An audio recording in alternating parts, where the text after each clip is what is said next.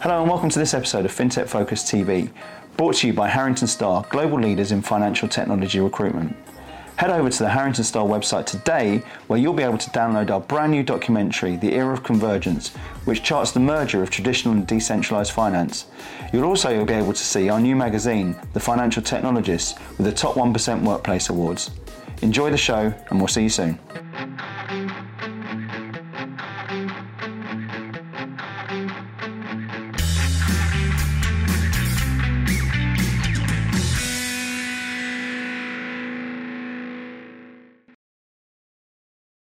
Hello and welcome to another episode of FinTech Focus TV with you, Toby Babb. We are here at Old Billingsgate for the FIX Trading Conference 2023, and I'm delighted to bring a very good friend of the show, Matthew Cheung from ipushpull, back onto screen. How are you? Yeah, very well. Yeah, thanks for having me, Toby. Well, I think you're probably one of our most filmed guests of all time, and every time we do it, I always have great fun with it. And every time we do it, something else is happening with the business, and you're going on to bigger, brighter, and greater things in many of your guises and businesses you get involved in. But ipushpull is a fascinating company. You've gone through on an amazing journey, and we're going to dig into all of that and find out what's happening in 23 for you and everything in between. But before we get into the meat of it all, Matthew, tell us a little bit about yourself and tell us about ipushpull. Yeah, sure. So I'm CEO and I'm co-founder of ipushpull. So we're a real-time data sharing and workflow automation platform. So we help provide our services to people across the financial markets. So it's anything from venues and exchanges, brokers, buy side, sell side, anyone who wants to be able to use us to get their data and distribute that out, or kind of increase the accessibility of that data out to lots of clients who are living in lots of different types of applications. And it's not kind of one-way distribution, it's two-way as well. So then we can build workflows where if I'm setting out a price to my client might want to do something with that. And that kind of ping-pong backwards and forwards, we can digitize, we can streamline all of that. So we've been going for about 8 years now, and we've got a very exciting 2023 ahead of us. We've got a number of interesting projects and partners, and we'll be looking to start kind of aggressively hiring from kind of middle of the year and onwards. Yeah. So it's an exciting time at the moment for ipushpull. Definitely sounds it, and I know that you guys, as I said, every time we speak to you guys, there's something cool going on, and the business has been, it's not your first rodeo of the whole founding team, is it? You guys have had some success in the past. Yeah. And it's been on that sort of, I think, responsible growth pattern over the last 8 years, and it's kept a very good. You're in a space which I think is one of the really interesting areas of the marketplace. It's needs innovation and evolution in it, and it seems to be the right sort of time for that sort of thing to be happening at the moment. You mentioned it and highlighted it there about growth and building the team up and going through all of those sort of things. And 2023 being a big year, I think every time we've been over since we've been speaking over the last few years, there's been a number of hurdles to jump over. Yeah. And every time there's sort of more economic pressure that happens on any part of the world, that seems to be when you get a bit between the teeth and start to grow the business. Tell us about what's with a backdrop that can be quite oppressive in 2023. Tell us how you guys are bucking the trend and what it's all about. I suppose there's probably two parts to that. One as a company, in terms of over the last 20 years, 10 years, there's been a lot of money going into fintechs and startups and so on because of interest rates are so low. As interest rates have gone up, the perspective on how investors look at companies has changed. Yeah. So investors are now looking for companies that are profitable, that are responsible, that have governance. And that's something actually we did from day one. And our growth has been steady, but it's been fairly organic because we haven't taken any funding for quite a long time. Which is quite extraordinary for over that sort of period in that sort of space. Yeah, and it's kind of gone full circle now, where actually investors are looking for companies and are looking to kind of work with companies like ourselves, which is great. The other part of that is in terms of the climate that's kind of out there and different things that have happened. So one of the things that we've been working with for a long time, so we're about data and making data easy to share. We invested a lot as a company into working with chat platforms and chatbots And actually now you see like ChatGPT has actually put the spotlight on chat and chat as an interface. So we've been doing this for a number of years now. Ahead of the game again. Yeah, and we've got some very cutting edge technology to allow you to interact with data or counterparts, whatever it might be, through chatbots that could sit in Microsoft Teams or Slack or Symphony or integrated with Bloomberg later this year as well.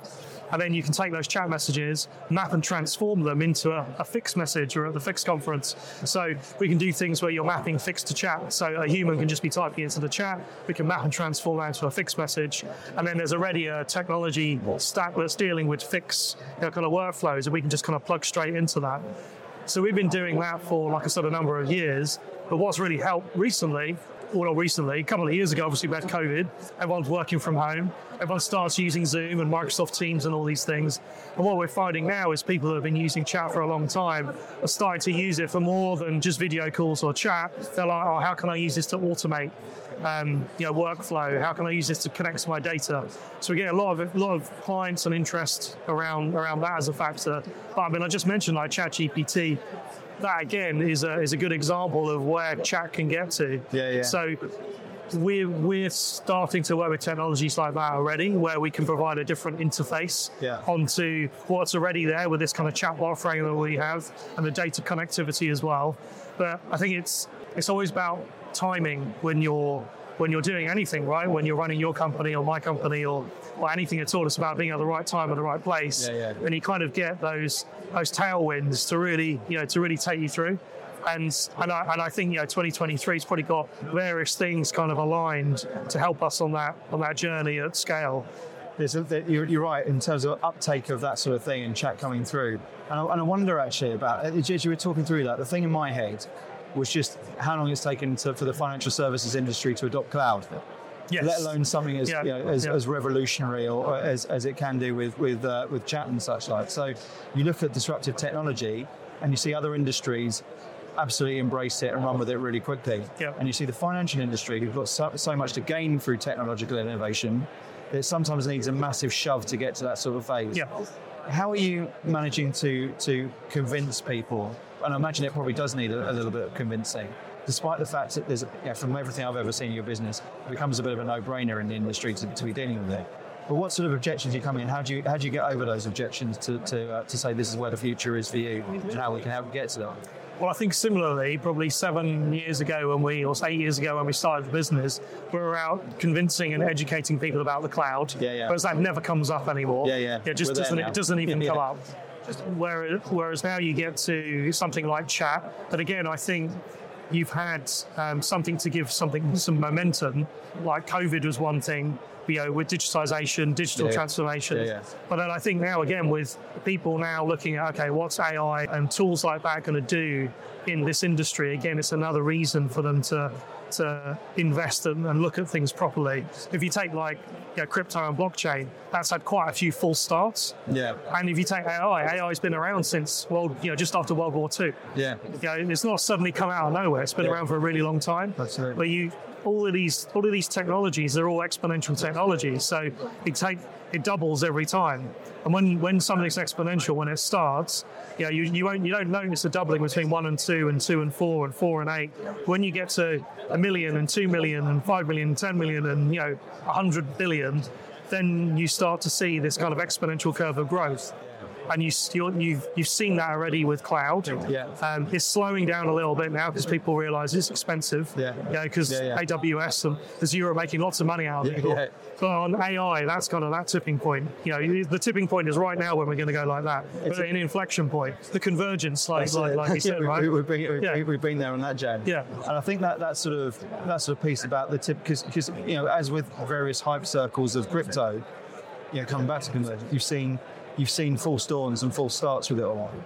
And I think we're probably all in the situation and the mindset where you think it's inevitable that the chat AI is the future of technology, particularly in the financial services space. But do you think there'll be false dawns? Do you think there'll be platforms on that sort of growth, or do you generally think it'll be exponential once people are there with it? I think it will be. I think that, like you say, the financial sector is always going to be slightly behind because you're hamstrung because of regulation personally identifiable information and things like that. Yeah, so there's various things that needs to be done in a very enterprise kind of way. Yeah. But then if you take someone like Microsoft, who's embraced AI and what $10 billion into OpenAI, they're going to be a bit of a launchpad for big enterprises to get into it. But going back to your questions about kind of banks and the financial sector can be a bit slow. Us as a company, we focus very much on selling into other fintechs, data vendors, exchanges, venues, companies that are a bit more technology focused. Because banks are technology focused, but they're so big and slow, it takes a very long time to get stuff done. Procurement, there's always a problem. There's procurement, there's onboarding. I mean, there was a stream this morning talking about onboarding and how to get faster. But when we're selling into another kind of tech-focused company, and you're selling into like a product manager or a business manager who's got a techie mindset, that type of that type of persona who we're selling to, things can move very, very quickly because you got the right person, they got the right job role, they got the right remit, and the company they work for is not going to be bogged down in lots of red tape. So we've signed some things up as quick as like a month in big financial services companies, but they've got that persona and mindset. Whereas in banks, it's very difficult because no one person has enough decision-making power to do that and make it that quick. Multiple sponsors, they always say. Exactly. So if you've got multiple sponsors and the right sort of product, and you make it as easy as possible for people to buy from you, that's always been the case. I think people always try and sit there and blame the institution, as opposed to saying, right, we know what we're dealing with. Actually, I think there's some interesting companies there who are helping with that process right now. But I think the companies that do that the best are the ones who recognise the issue, recognise the problem, and then provide something that's compelling enough to have multiple sponsors in there that say, this is a no-brainer, this is how we need to get this forced out. And the more you've got with that, the more chance you've got of getting it across. One of the things I've always loved about talking about to you is your pontificating about the world that we live in and where we're at and some of the priorities. So we're in a volatile world at the best of the moment. We've got this sort of juxtaposition where large swathes of the economy, despite all of that, are overperforming, overextending. I was talking to someone yesterday about their view in that the UK is actually pretty well situated to thrive at the moment in terms of where the market is and all that sort of thing. I always like talking to you about your view of it all. You're very worldly whenever we chat. Give us a lowdown about where you think the economy is going in 23 and what opportunities that creates for everyone in this space. It's a big question. I know. And I sprung it on you as well, no prep. I think for the first time in a very long time, monetary policy and interest rates is a thing. For a long time, you had free money where interest rates were next to zero, which has allowed this proliferation of investment startups and people to try big, bold ideas because money's cheap. So that's one factor that's going to change people's appetite for risk, definitely. But that's not going to stop all the entrepreneurs that still want to do all this cool stuff. So I think it's really important that, you've got a Conservative government, which is a bit wobbly at the moment. It's definitely 50-50 if they're going to be sticking around or not. But nonetheless, they need to be able to make the best of UK entrepreneurship, technology and the city, because they're the things that we do really, really well globally, and our banking system is second to none. It's when you go to America, you're still like using checks and you write, you do your signature, right? I mean, that's crazy. And then you go to China and you just scan your face, and you can really kind of see the difference. Whereas I think the UK is probably somewhere in the middle. It's kind of, there's areas where it's super advanced, and as long as the government can help keep that kind of melting pot of ideas and money and people there, even the immigration kind of policy is beginning to change a little bit. Where I think people appreciate now that we need more kind of workers coming in. So I think there's a few different things where this country can still do really well, and fintech is one of them globally, and financial services is the other. So I would think for 2023 and beyond, as long as the government can see that, and they say all the right things, they seem to be doing the right things as well, then I think we're kind of set. The other bit that I'll just add is on education, because this is a big passion of yours as well. Exactly. FinTech, So I run a mentoring project called Work in FinTech, and that is very much about educating young people about FinTech and financial education and how to get into the city, and providing opportunities for people from diverse backgrounds, not just kind of white males that there's a lot of around here. Is actually having people from different genders, races, classes, kind of every which way. So expanding that out. But then that's necessary to have that breadth of open-mindedness and thought and so on. But it's all about education. So I think the key thing that companies... That's a long-term investment. That's a long-term investment the government really doesn't make.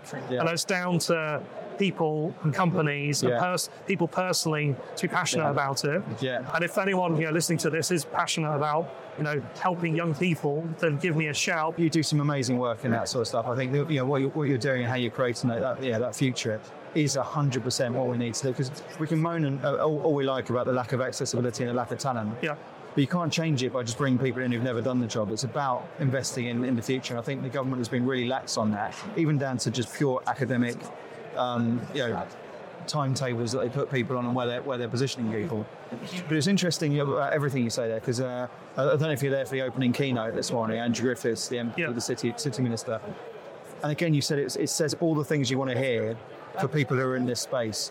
And if that can be backed up, I'm so optimistic about the future of this industry and this city, for where it can go and what we can do. And I'm really encouraged and enthused about the way the year started against the trend, I think it's fair to say as well. So long may it continue. Well, just one thing to add. I mean, I was talking about kind of government and monetary policy and things like that. On a broader sense, I'm very, very optimistic about everything. Right? There's a real abundant future that's ahead of us, with the likes of seeing how technology, everyone's played around with ChatGPT. It's brilliant, right? Everyone should embrace that, and everyone should be using these technologies to make yourself more productive, to cover and do more things. And the things that you focus more on is higher value. It's just these technologies are there. It's going to help everyone in this sector and in any part of the world to do things better and quicker and faster. And that's the whole point of it, right? It's not about disintermediating anyone. It's not machines over people. It's how man and machine can work together to create much better things, futures from it. Matthew, I can speak for hours about all of this, as always, with us, and we're doing a bite-sized one today as opposed to the full classic. We'll chat about it again in the future, but let's finish on ipushpull. It's an exciting year over the course of it. You'll be growing through the back end of the year. Who should be reaching out to you? Who should be talking to you? And what's the best way for them to do that? Yeah, sure. You can reach out to me. It's Matthew Cheung at ipushpull. Contact me on LinkedIn, or you can email me or get in touch with Toby. This year, like we said, is going to be a year for growth. We're looking for front-end developers, back-end developers, technical salespeople, and a whole host of other kind of roles we're looking to fill. So, do get in touch.